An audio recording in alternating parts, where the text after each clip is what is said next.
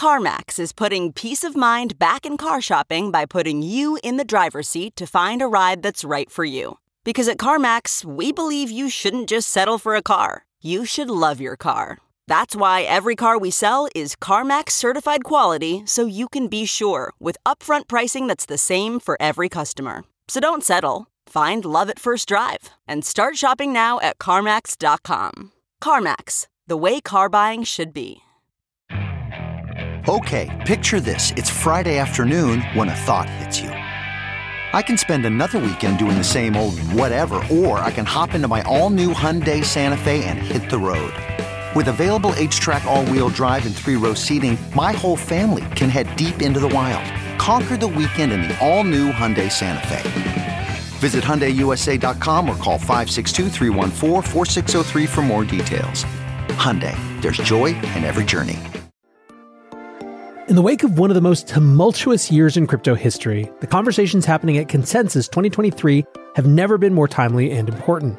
This April, CoinDesk is bringing together all sides of the crypto, blockchain, and Web3 community to find solutions to crypto's thorniest challenges and finally deliver on the technology's transformative potential. Join developers, investors, founders, brands, policymakers, and more in Austin, Texas, April 26th to 28th for Consensus 2023. Listeners of The Breakdown can take 15% off registration with code BREAKDOWN. Register now at consensus.coindesk.com and join CoinDesk at Consensus 2023.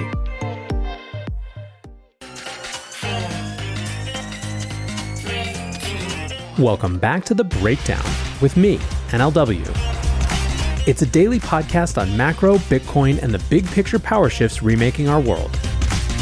The Breakdown is produced and distributed by CoinDesk. What's going on, guys? It is Thursday, April 20th, and today we are on day 2 of congressional hearings, and this one may be a little bit more constructive. A quick note before we dive in, we are now down to our final few days on the CoinDesk Podcast Network feed. Yes, last week I announced the Breakdown Network, which includes news shows, and for the Breakdown main show, a shift away from the CoinDesk Podcast Network, which has been our partner for the last few years. If you listen to the Breakdown on the CoinDesk Podcast Network, you need to switch over to the Breakdown Only feed, which you can find anywhere you listen to podcasts. Sunday, April 23rd will be the last day you can hear the show on the CoinDesk Network. Thanks again to CoinDesk for the years of great partnership, and so looking forward to everything that comes ahead. All right, so like I said, we are in day 2 of crypto-related hearings. This hearing seemed to have the potential to be a little bit more productive, let's say, than yesterday's. As we discussed on yesterday's show, the congressional grilling of Gary Gensler was certainly satisfying. However, it wasn't necessarily a forward-directed type of thing. This hearing had the potential to be something different. It was again the House Financial Services Committee, and specifically the newly formed Subcommittee on Digital Assets, Financial Technology, and Inclusion, holding a hearing on stablecoin policy. The witnesses were much better, and to get a sense of how people felt in the industry going into it, the night before the session, when the prepared testimony dropped, Nick Carter tweeted absolutely sensational testimony from Austin Campbell, who will be testifying in the House hearing on stablecoins tomorrow. Probably the single best document I've read that makes the case for stablecoins as favorable to U.S. interests.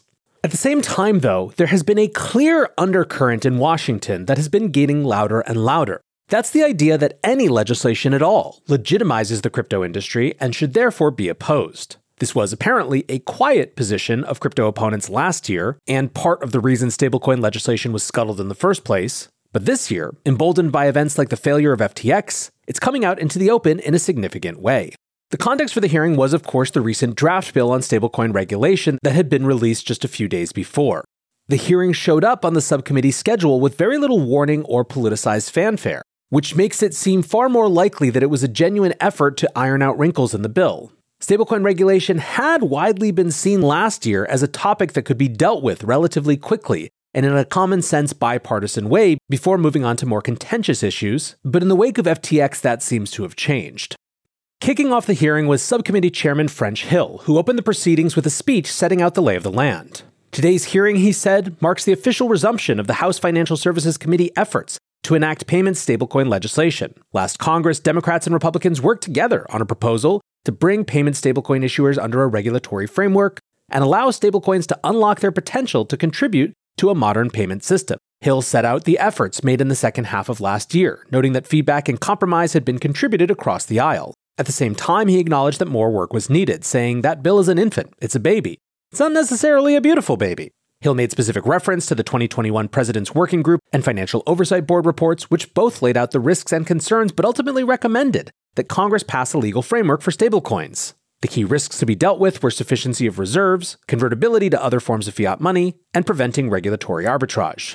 Hill drew attention to the fact that the digital asset industry is increasingly looking abroad to escape the incoherent regulatory atmosphere in the US, pushing his colleagues to recognize the urgency of the need to pass this legislation. He also added that the turf war between the SEC and the CFTC is, quote, unhelpful and unsustainable, pointing out that the rival regulators were both claiming jurisdiction over one of the most utilized stablecoins in the market. Hill concluded, federal regulators have made it abundantly clear that without an act of Congress, they will continue to interpret their authorities broadly, even when in direct contradiction with each other. That's why it's time for Congress to act and pass a regulatory framework for payment stablecoins.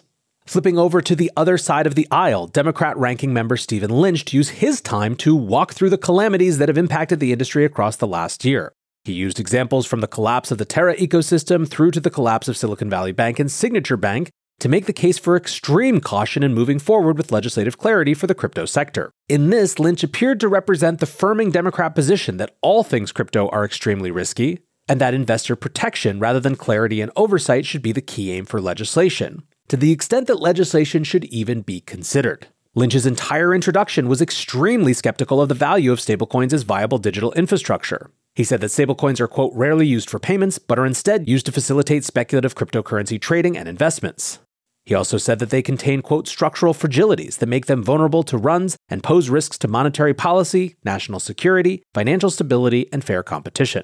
Summing up what appears to be the new Democrat position on the industry after last year's disasters, Lynch said, it is worth revisiting questions of whether stablecoins are even needed if they are hardly used for the purposes intended. If our goal is to improve our payment system and financial inclusion, we should instead consider advancing public sector options such as the FedNow payment system and a publicly issued digital dollar. Lynch rejected the entire premise of the hearing, saying, I have trouble understanding why this outdated legislation, which is not cognizant of the recent disasters in the crypto space that has structural flaws, is attached to this hearing. He conflated the issues with stablecoins to the recent bank failures, which he said have taught us, quote, the danger of allowing shadow banks to issue bank deposit-like products without FDIC insurance. In closing, he stated, I strongly believe we need to separate crypto assets from our banking system, and the bill does just the opposite.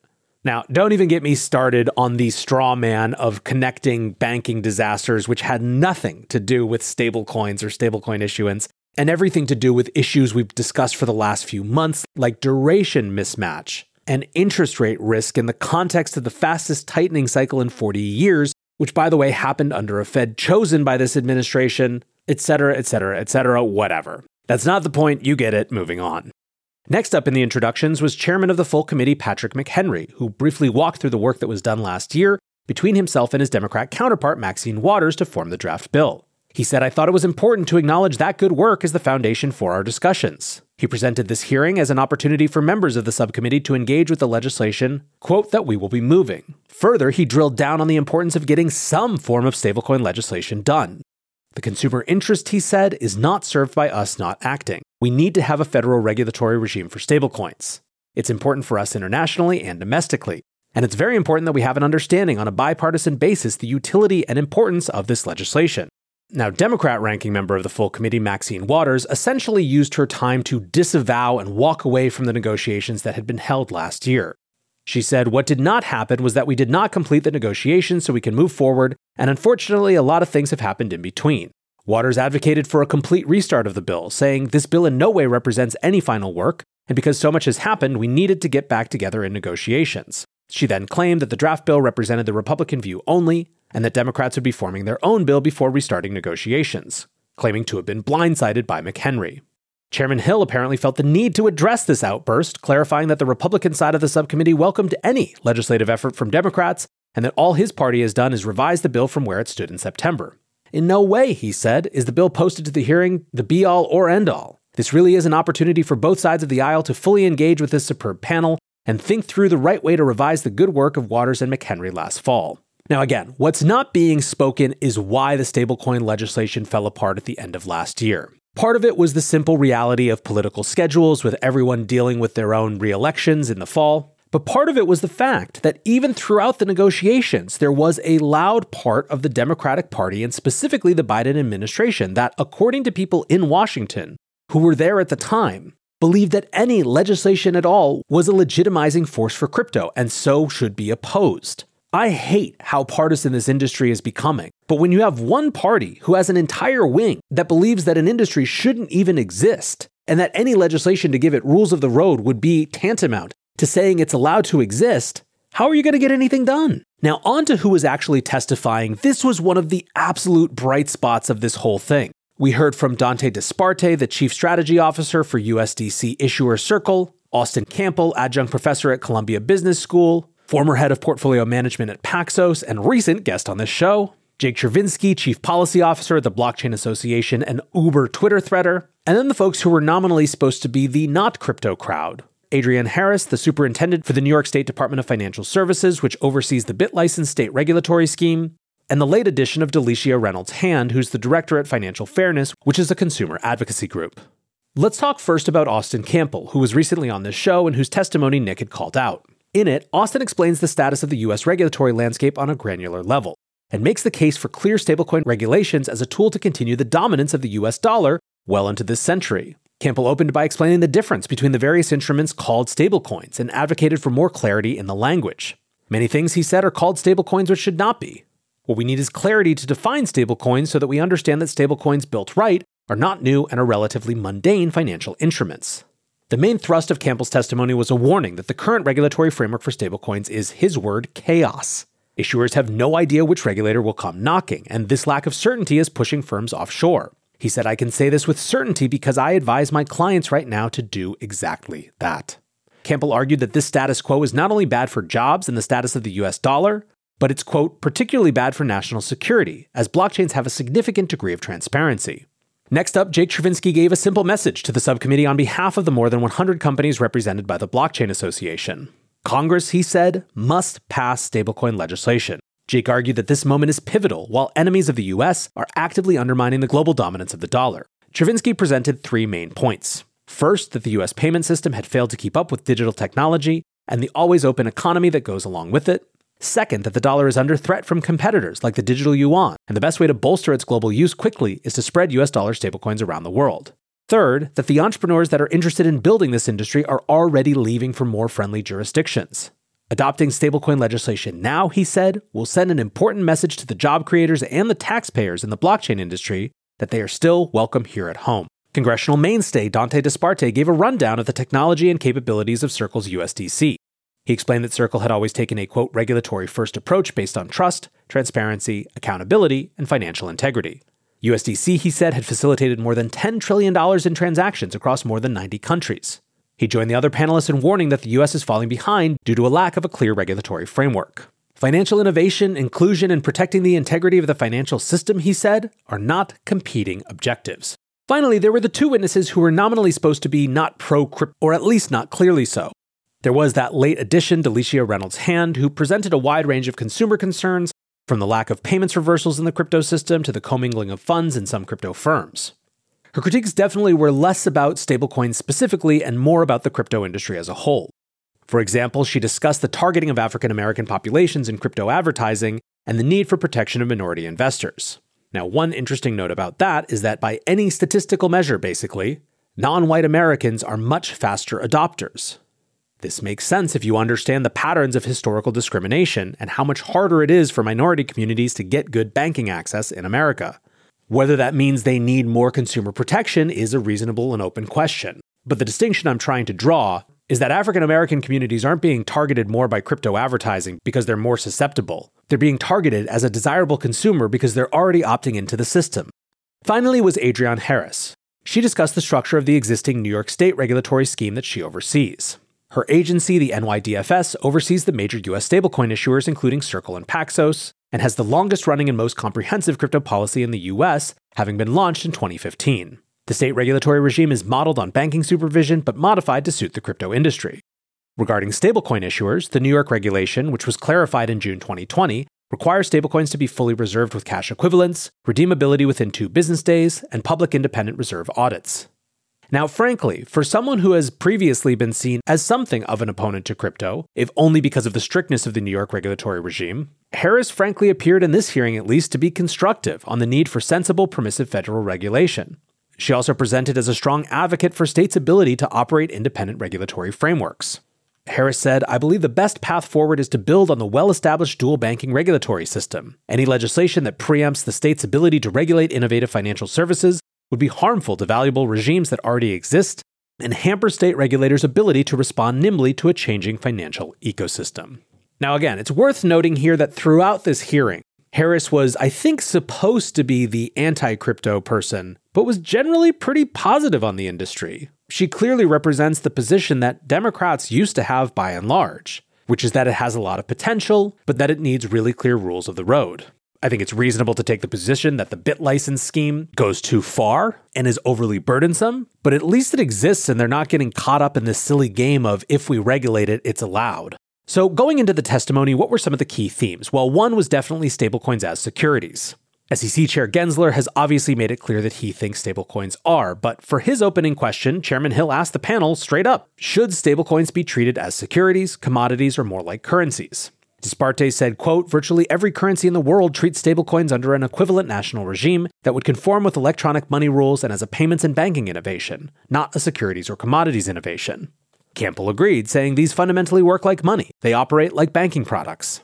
On dollar dominance and geopolitical issues, Hill asked Disparte to speak to the role that stablecoins can play in promoting dollar dominance. Disparte explained that the global payment network currently labors under a walled garden problem, where national payment systems fail to interact with one another. An internet-native cross-border standard that's based on the US dollar could be extremely beneficial. Capital flight was also an issue. Tether came up, and it makes sense why. Stablecoins in general are down 23% from their peak. And among that, BUSD has been regulated out of existence, losing $11 billion. Tether has lost around $1 billion in market cap. And Circle's USDC has lost $20 billion in market cap. Why? Well, in my opinion, the USDC flight is an indictment of the US. After BUSD was shut down, and after USDC reserve assets were stuck in Silicon Valley Bank, I think traders looked at USDC and said, it is in fact the US regulatory regime that gives it risk. Representative William Timmons made the interesting point that the outflows of other stablecoins into Tether represents capital flight out of the US to offshore domiciled companies. Asking Disparte whether this exodus represented a flight away from US regulatory certainty, Disparte responded that there is a race to the bottom taking place in corners of this market segment. The lack of regulatory clarity is partly fueling that vacuum.